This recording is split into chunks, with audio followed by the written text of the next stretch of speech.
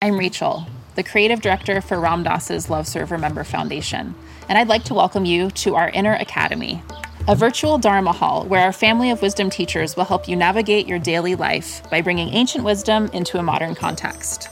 With over 200 hours of audio and video teachings, meditations, and practices from teachers like Ram Dass, Krishna Das, Sharon Salzberg, Jack Kornfield, Roshi Joan Halifax, Joseph Goldstein, and many more, the Inner Academy is your core resource for finding balance, presence, and navigating the ups and downs of your daily life. The Inner Academy has guidance for every step of your journey. Choose from an annual or monthly membership and gain access to past and future courses, retreat replays, virtual community, and much more. If you've been familiar with Love Serve Remember Foundation for a while, you'll know that most of our offerings are given freely or on a sliding scale basis. So when you subscribe to the Inner Academy, you're paying it forward and bolstering our ability to continue creating accessible offerings for all in the future, as Ram Dass wished for us to do. Be here now and start your journey with Ram Dass's Inner Academy today. For more, visit ramdass.org/Inner Academy. Teaching meditation can be a deeply rewarding experience. Help others improve their mental and emotional well-being, reduce stress, improve focus, increase self-awareness and self-regulation, all while deepening your own practice and understanding. Join acclaimed author, Buddhist teacher, and Emmy Award-winning musician David Nichtern on Tuesday, May 28th at 6 p.m. Eastern Time for a free online discussion on teaching meditation in Dharma Moon's renowned mindfulness meditation teacher training program. Get certified by Dharma Moon to teach meditation, lead group practice sessions, and work with individual students. Visit dharmamoon.com/BeHereNow for more info and to reserve your spot for the free online event with David Nichtern on May 28th. Worried about letting someone else pick out the perfect avocado for your perfect impress them on the third date guacamole? Well, good thing Instacart shoppers are as picky as you are. They find ripe avocados like it's their guac on the line. They are milk expiration date detectives. They bag eggs like the 12 precious pieces of cargo they are. So let Instacart shoppers overthink your groceries so that you can overthink what you'll wear on that third date. Download the Instacart app today to get free delivery on your first 3 orders, while supplies last. Minimum $10 per order. Additional terms apply.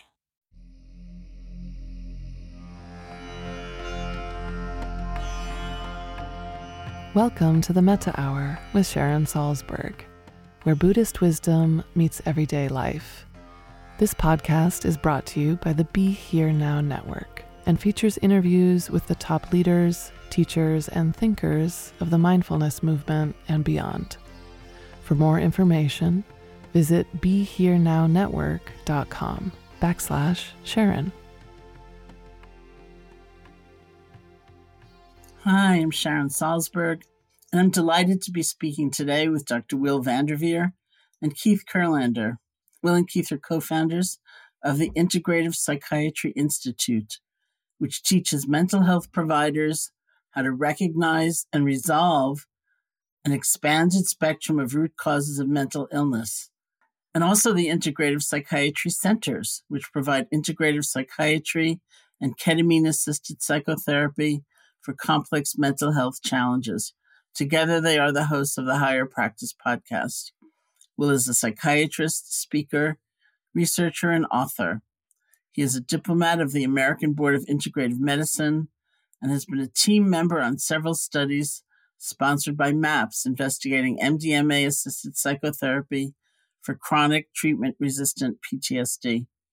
Keith graduated from Naropa University in 2005 with a master's degree in transpersonal counseling psychology, and he has practiced integrative psychotherapy and coaching with individuals, couples, and groups for over 15 years.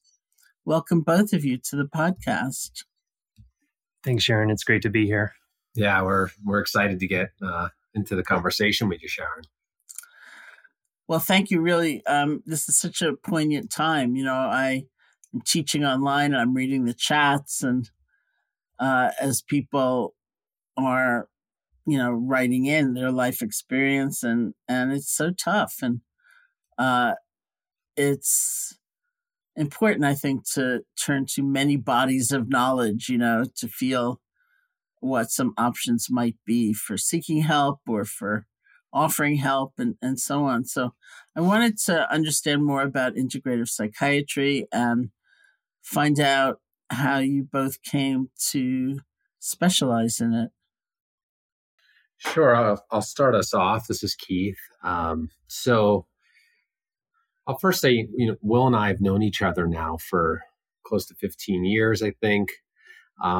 We're very close friends and been very close colleagues. And my road into integrative psychiatry and the companies we're both involved in is very different than Will's. So I'll just say a little bit about me.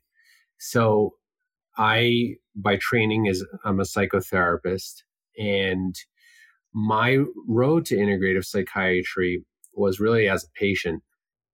I won't tell the long detailed story here, but I dealt with pretty severe mental illness for what turned out to be most of my life, which I didn't realize until I was a young adult. And a lot of serious depression, bipolar states, and severe ADD, and a whole bunch of other stuff. And that catapulted me on a journey, a spiritual journey in my 20s that brought me to more of the Eastern traditions, meditation, yoga, and then brought me to wanting to help people as a psychotherapist. And then through my own professional and personal pursuit, realized that there's actually a model out there for healing that brings everything together in the space of mental health, where there are, people that identify with mental health struggles. There's a modality out there we're kind of defining more right now through this institute and our center, called integrative psychiatry. And it's a pretty amazing model of healing and human potential, really. It's a human potential model. And I think I'll leave it at that for the moment. I won't say too much more about what it is. Maybe, Will, you want to say a little bit more about your path, and Sure. Mm-hmm. if you want to get into details there. No, sounds great. Yeah, So as a psychiatrist, I learned pretty quickly after I finished my training that the medications and the psychotherapy that I learned about in my training and was taught to provide people helped some people, but it left too many people in deep suffering.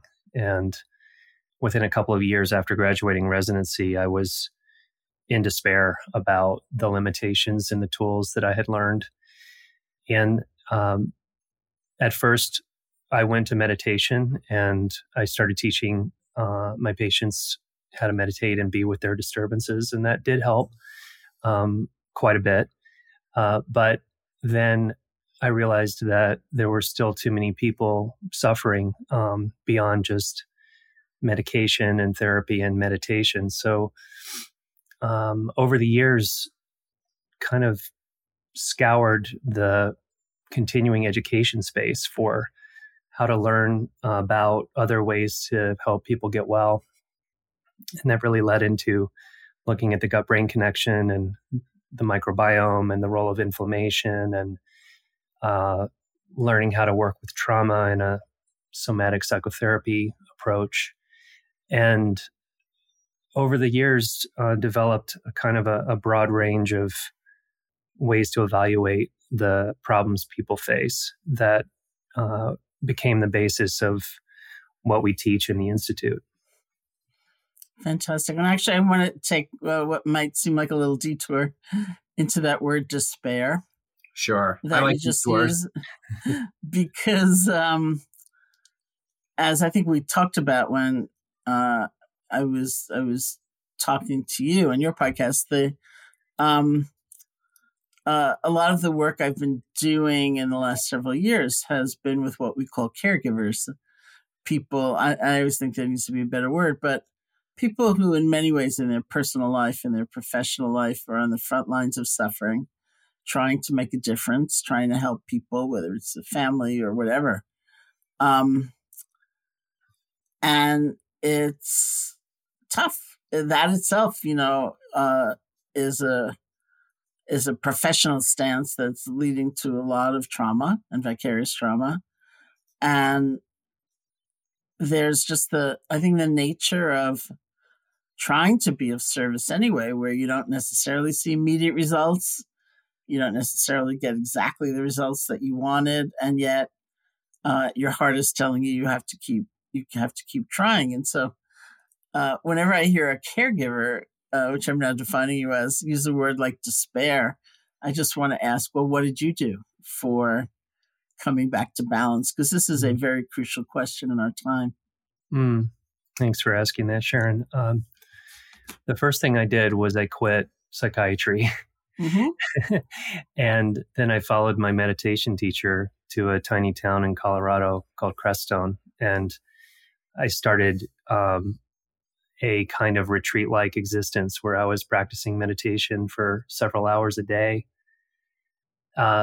Meditation was one of the only resources I had at the time for my healing process. And it remains really important to me today. I've kind of filled it out a little bit since then, but it took me a while to sit with myself and begin to open my mind to the perspective that it wasn't psychiatry that was wrong. It was just that psychiatry was very limited in the scope of what it taught me as a healer. So that was the first thing I did.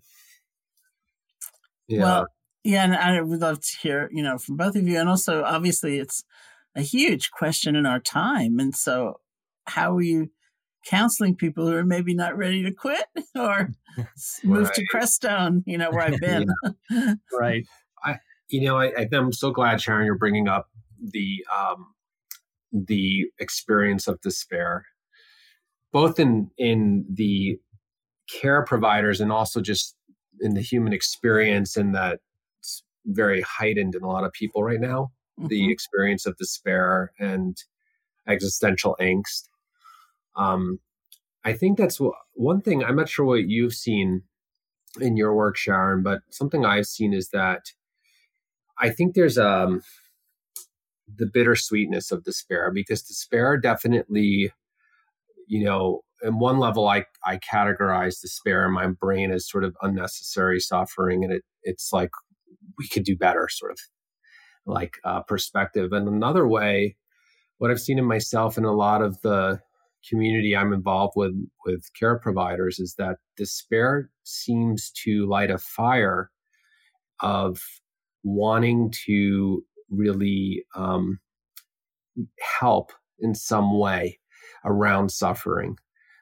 It doesn't do that for everyone, but I see that despair also is something that can turn into something through sort of alchemy, spiritual alchemy. It can turn into something that becomes purpose in the world, and a way to really impact the world in a significant way. So I think we're at a very interesting moment in history right now where there is increased despair and angst, but I also believe that alchemy can turn to increased purpose in the world and influence and change.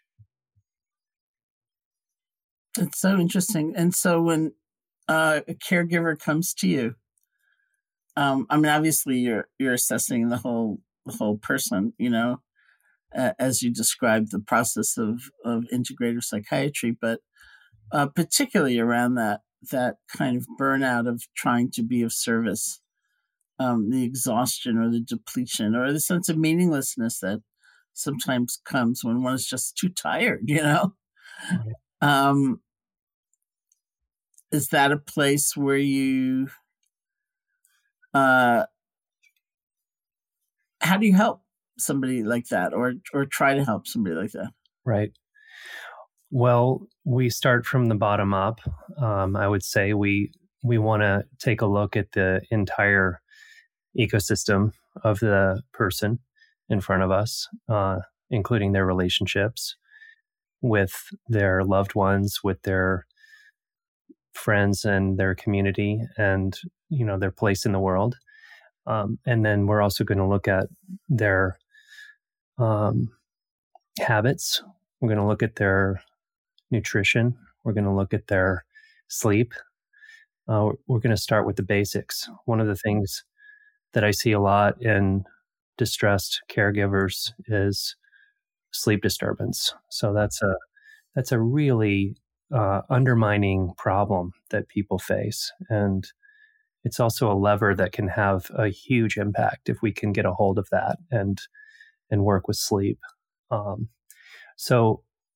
on the psychological or spiritual level with despair, I think we also have to look at what are the assumptions about how the universe works. What are our assumptions about our responsibility for guaranteeing positive outcomes for the people we work with to try to alleviate their suffering? Oftentimes caregivers, more often than not, in my experience, and I'm speaking from personal experience as well, often come from backgrounds where they performed caregiving roles as children in the family system. And so if those unconscious patterns are operating, they can really undermine a person's health. Yeah, I could fill in a few more gaps here.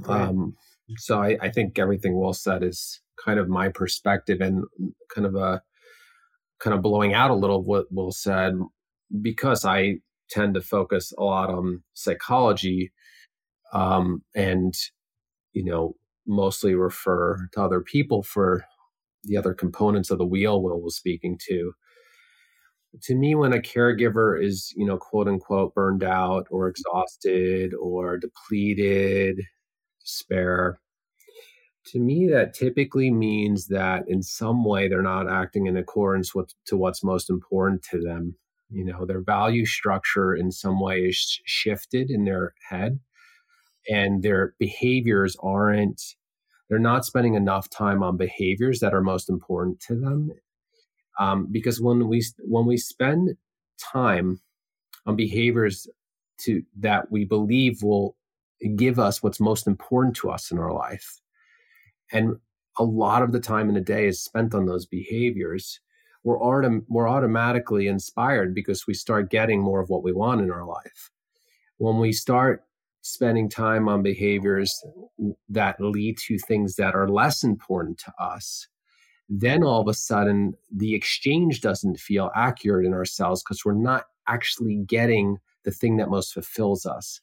So I would usually look at the caregiver who's saying, I'm burned out and depleted or in despair, and say, let's really look at your behaviors and the way you're using your energy throughout the day. And are you actually working toward the thing you most want throughout the day? Because typically when we work through the thing we most want, we tend to actually feel very energized because we're getting the thing we want. So that's just an extra piece I would throw in around values. To me, burnout typically is we're limited in some way in the way we're working, and it's not actually the way we want to be working. That's typically my experience, especially with caregivers. There's also the very interesting question of self-compassion. And I'm wondering about that, just in general, because to, first of all, not have completely unrealistic, perfectionistic standards, and to have some resiliency to be able to begin again, things like that, to have an ability to change directions or have some flexibility in your perception day to day. And with everything that we need to do, we fall down a lot and we blow it. And, conditions now are very hard, which I want to talk to you about as well. And people are finding they're maybe reacting in a harsher way than they might have like 2 months ago, 3 months ago, 4 months ago, whatever it might be. And so, for me, my perspective is that the hidden ingredient in all of that, and being able to kind of make a mistake, lessons learned, go on with some greater determination, or have to start over with something, or do a course correction, or whatever it might be. The basis of that is really self-compassion. Yeah, I'm wondering, Sharon, and because you're one of the best people to ask this, just in where you've really spent your time in terms of helping people. Like, what would you say are the ingredients of self-compassion in terms of what allows someone to be able to exercise self-compassion, and where do people get kind of stuck in maybe self-aggression? Well, I'd go back to Kristin Neff's, basic formula for describing self-compassion, which I think is great. And it involves mindfulness, first of all, seeing what you're feeling, that something is going on and you're adding, a tremendous amount of shame to the fact that your mind wandered in meditation, or you didn't say something quite in as elegant a way as you had hoped, or whatever it is. And then feel what that shame is like. What does it feel like? And as one psychologist said to me once, the brain filled with shame cannot learn. And so we pay attention to what that feels like. And if it feels like it's closed off and shuttered and, isolating, then notice that and realize that's not helpful. So it's mindfulness to understand sort of the whole feeling tone of everything we usually lay on ourselves, and what the alternative feels like. Some of it is, it's almost like they do role playing, like imagine you have a message to deliver to your very best friend who's sitting in the chair next to you. Do you say it the way you say it to yourself? If it were you, no. How would you like, so, and then part of it, which I think is very crucial for me and my thinking, is part of self-compassion is a sense of, this is like human behavior. This is part of being a human being. We make mistakes, we falter, we say the wrong thing, whatever it might be. So it's realizing in a way the universality of our vulnerability and not feeling it's just me,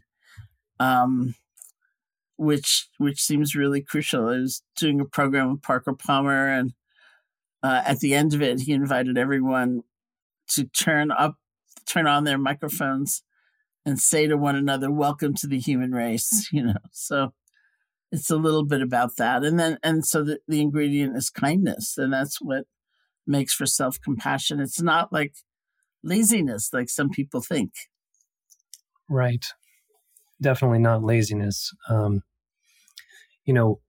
would just thanks, Sharon, for that summary. It's really helpful. And it takes me back to the moment of despair that I had as a young psychiatrist when I quit psychiatry for a while. And I think it was my mindfulness practice that actually opened up enough self-compassion for me to take a pause and reassess, what am I actually doing here? And what I learned in the time that I took off was that I was in despair because I was so frustrated with the merry-go-round of changing medications with people and not seeing the results. And I needed to exercise the self-compassion to reorient, like you said, and take that risk of realignment into what Keith was saying, is kind of stepping into what was more aligned in my values, which was going out and learning how to add more tools to my toolkit as a practitioner. And once I shifted into learning mode, and I think a lot of healers are kind of lifelong learners and can probably relate to this, is I just was on fire, and it really shifted into more inspiration. And that's been fairly consistent over time. That the mission to improve mental health care is a sustaining kind of fire under me. Yeah, I might add to that. In my career, I never felt burned out. Somehow I got that part right. But in my personal life, in my mind, I very much was in an inner war and torture for a lot of my adulthood. And so self-compassion for me was a huge journey, and really some of the things that I learned around that journey, around when you're really suffering and struggling, and what does self-compassion look like. One of my takeaways was it kind of felt like a prostration to myself, like inside, just kind of bowing down and basically saying mercy, and just saying like, I'm yielding here. And sort of that inner relationship of just, I think we use a lot of words for this kind of letting go, a softening, kind of a bowing down, a yielding. I think that was a major part of my healing. But then I think the second half of the healing was also knowing when to get back up out of the prostration and be like, I'm also taking a stand for change and growth, and taking a stand for bringing, as we say, right effort to this situation, and trying to love myself along the way. So it's definitely, I think, a major part is self-compassion, and not to get absorbed in self-compassion at the same time. Mm-hmm, mm-hmm. Yeah. It's fabulous. So how are you reaching people these days? Is it all online? Well, Will and I mostly right now, our work mostly is we run an institute, which is an educational institute. So that is almost entirely online now. So, people that take our programs in the Psychiatry Institute, we've shifted all of that to online. But our clinic, where we do other work, we do a lot of different kinds of work. We do psychiatry there. We also use ketamine, which is psychedelic assisted psychotherapy. That's still in person, mostly for the ketamine, because, we very much stand behind wanting to be there with the person if we're going to use that as a cathartic experience to try and help them move forward. And then, we both have some individual work here and there online. So yeah, mostly we're online these days. And how do you find that in terms of a feeling of connection and the help you're trying to impart? Yeah, it's challenging to, I don't know what actually happens with my oxytocin levels, but they probably don't, they probably don't go up as much in a, horizontal 2-dimensional format, working with people through telemedicine. It's definitely different. I think that, Keith and I are fortunate that we are kind of in a pod together, and we get to work together. Mm-hmm. That helps a lot. I think it's so hard for people who are experiencing the kind of isolation that's actually extremely common right now, to be able to feel that connection with each other. Yeah, it's sort of like a forced retreat. It's kind of like for now, like over a year, where and a lot of people don't have the tools for that. And on top of it, that's, that lack of social engagement in the physical space. It's very challenging, I think, for a lot of people. So I would say it's definitely different. It's challenging, and it's opened new opportunities in different ways, because people are reaching out in ways that they wouldn't before. There's definitely opportunities there, but I think we are facing, a big challenge around isolation. When you isolate nervous systems, which really operate in synergy, our nervous systems, they do better if they're around healthy nervous systems. So when you start disconnecting people like this, especially with people who don't have a ton of tools that have been practicing for this moment, it can get very overwhelming very fast. Yeah. And we're seeing that. We have, the type of patients that come to our clinic now and what we're hearing out there, things are way up right now. People are struggling because of this. And that's why I'm, really love what you do, Sharon, and your podcast. It's like people really need to hear right now. Like, how do you work with yourself when we're disconnecting one of the most important things, which is social connection? It's a big challenge that we're facing right now. And the levels of anxiety and depression are so high right now, and we're seeing people who were stable for years coming back and needing more services. Huge flood of new people who've never sought psychiatric services before coming in, and it's scary out there. I mean, it's a huge pandemic of mental health challenges right now. Right, and we probably have more to come. And there is an anecdote to the social isolation, and the anecdote is that if people are able to really focus on what's important to them, even while they're socially isolated, and they can stay in their values, if they have the capacity to do that, and it depends on their situation, it helps regulate the nervous system, and it really helps, keep people more relaxed, because they still feel like their destiny is still coming to fruition the way that they want. Can you give us an example? Because I would say, let's say my deepest value is love, to contribute some love into this world. And so tell me more.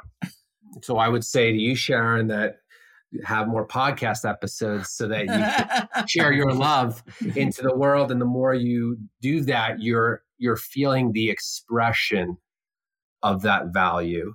And the more you feel the expression of that value, the more it will ground you into living into the expression of what's important to you. And so there will still be anxiety, maybe, of the lack of social connection and things like that. But it does anchor us into a purpose that extends into the future. For me, like an example is that, I really kind of focused in on wanting to reach more people in the Institute. That's just what was very important to me. I also have a 2-year-old daughter and a wife, and my 2-year-old went through COVID as a 1 to 2. And so I focused on her a lot. And so that was enriching to me. There's a lot of ways that this could look for people. There are a lot of parents that have their children at home and they're having to back off on their work. So in that case, sometimes what I would work with those people is finding out how high on their values is their family. Because if it's pretty on their values, we can help them link consciously how spending more time can be fulfilling. Sometimes we just don't have the conscious links enough in our brain to recognize that we're actually already fulfilled during the day. We just didn't really link it enough to what's important to us. Mm-hmm. Does that answer your question? Yeah, it's fascinating. It's because I'm trying to think of somebody who really does feel very alone, and maybe the ordinary avenues available to them are not available to them because they're still not traveling around. And so, what would you suggest? I kind of think this is like a story I tell where I almost did it intuitively. The last day that I was in New York City before I left to come up here to Massachusetts, I was teaching somewhere, and the system of this place was that the speaker sits in the audience until they get up on the stage after they've been introduced. And so I was in the audience, and the woman I was sitting next to was very anxious about being there. Nobody quite knew anything, too clearly. And so I said, well, there are breathing techniques that I understand can really help settle your nervous system and have the parasympathetic nervous system be more pronounced than the sympathetic nervous system. And, and it really involves, as far as I understand, having your out breath be longer than your in breath. And she was not interested in that. So then I said, well, there's loving kindness meditation, which can really help reinforce that sense of connection. She wasn't interested in that either. And I just looked at her and heard come out of my mouth, "Is there anyone you can help?" And she lit up. And she got like completely radiant and said, "Oh yeah, I have this elderly neighbor and maybe I can slip a note under their door and see if I can do grocery shopping for them." And but so often people, perhaps might not know. So that may be part of the work initially, is what really lights you up. What do you care about? Absolutely. I mean, the relief, I think you're speaking to something really important, Sharon, in the relief that we feel immediately when we turn our attention to what can I do for other people inside of the suffering that I'm feeling. Not as a bypass or a changing the channel kind of phenomenon, but balancing the despair, the suffering, the loneliness with what can I do for another person right now, and the shift that we feel in our system when we activate that kind of compassion. Yeah, I'm reminded of a person I worked with probably a decade ago, pre-COVID, obviously, who had severe social anxiety. So already suffering, obviously, from severe isolation. And I was doing much of what you described, and it was helpful to a degree.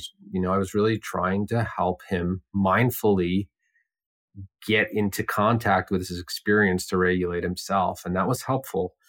But I think the big shift in that case, when I think back, this reminded me from your description. It reminded me the big shift started coming. His claim was what he wanted more than anything in life was connection, and I assumed that was true. But when I actually decided to challenge that, because I did see he had an injury in learning how to connect with people. But when I challenged that and said, maybe there's something more important to you than just connecting with people.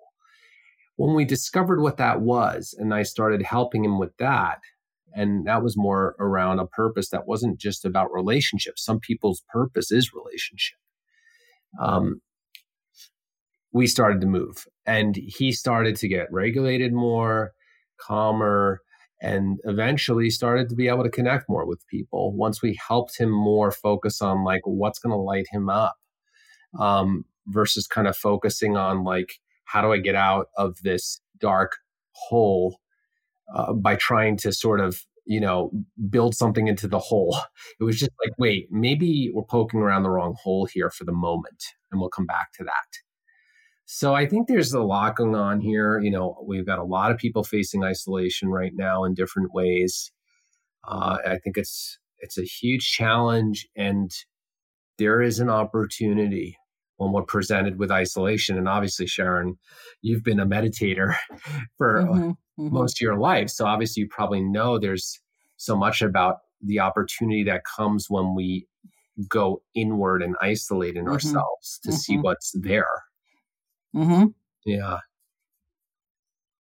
So a lot of this, as I listen, has another theme, which is destigmatizing care for mental suffering.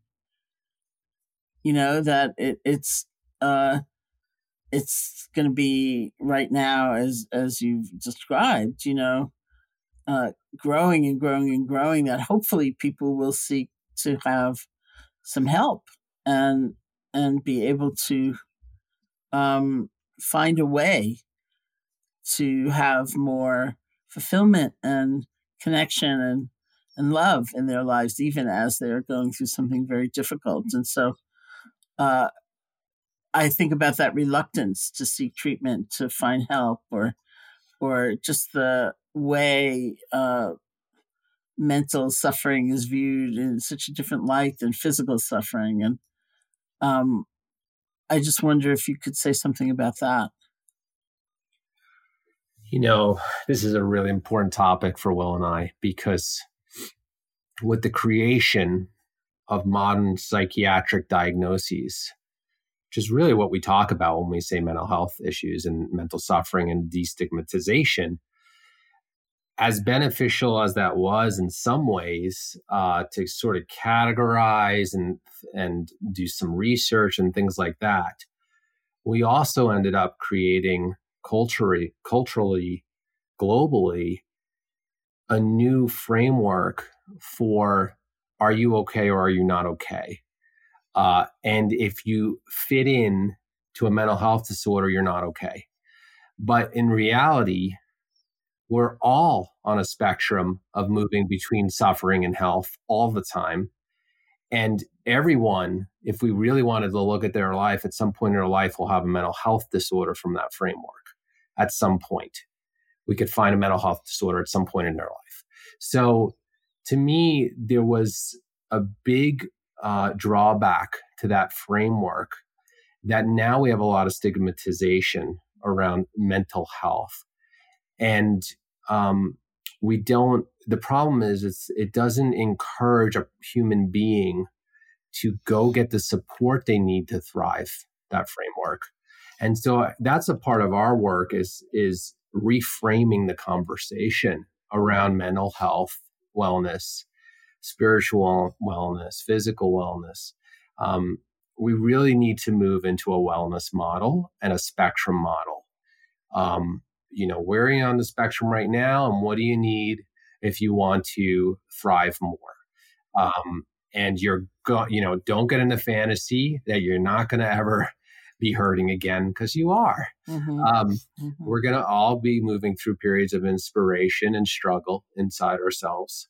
And for us, it's all about what's the way to get back into inspiration as fast as possible.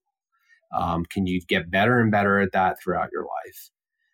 So I don't know, do you want to add anything there, Will? I mean, you've been steeped in this world for so long in medicine, right? About mental health. Yeah. I think you're pointing out something really important, Sharon, when you talk about stigmatization and the reluctance to get help. And I just want to highlight, as a physician and as a mental health provider, that it's especially stigmatizing often for therapists and providers of care, because there's the practical issues where your license to practice might be questioned if you're perceived to have a so-called major depressive disorder or some kind of mental health diagnosis. That's on the practical level, but you also have to deal with crossing the line in your own mind from provider to patient. And so that's why Keith and I really feel like this model that includes everyone in the community, the global community of suffering beings, works a lot better than this kind of artificial separation between the provider and the patient, because we all need help and we all suffer. Well, thank you so much for this conversation. I think it was enlightening, shall we say, and I think you helped a lot of people, truly. So I'm wondering if one of you can lead us in a guided meditation to close out our conversation. Sure, I would love to do that.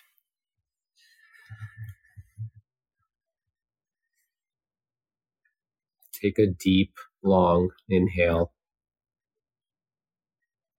and a relaxed exhale.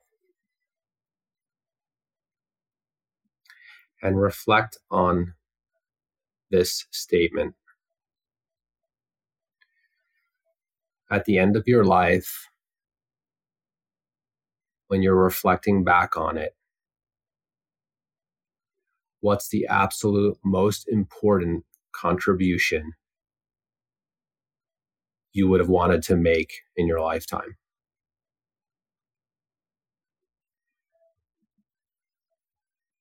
At the end of your life,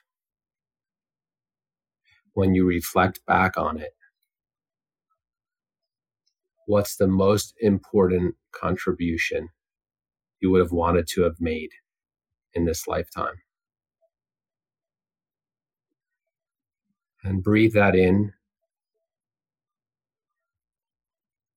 and let it go in your exhale. And just notice, is that contribution in the area of a family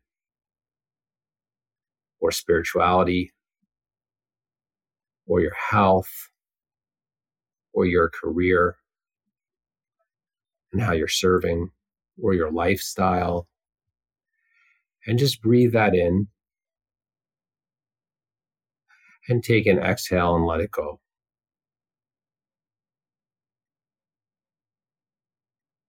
And take another deep breath in and let it go. And reflect again on how your behaviors today are leading toward that contribution in your life. What behaviors did you do this morning that are on the way of you contributing in this huge way in your lifetime?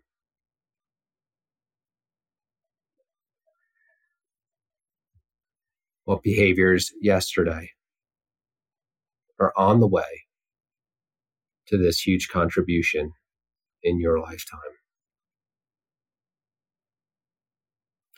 Taking another deep breath in and letting that go.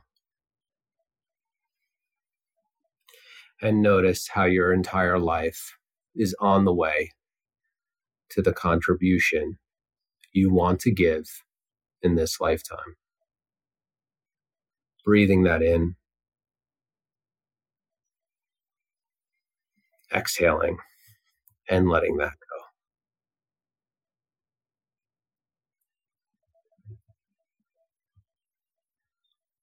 Thank you. Thank you so much for leading that, both of you for joining me today. To learn more about Will and Keith's work, you can tune into Higher Practice Podcast at www.psychiatryinstitute.com/podcast, or wherever you listen to your podcasts. A big thank you to everybody listening here. This has been the Metta Hour podcast from the Be Here Now Network. May you be safe, be happy, be healthy, and may you live with ease. Hey folks, thanks for listening. To learn more about Sharon and her ongoing teaching schedule, as well as online courses and a free guided meditation, check out her website at SharonSalzberg.com.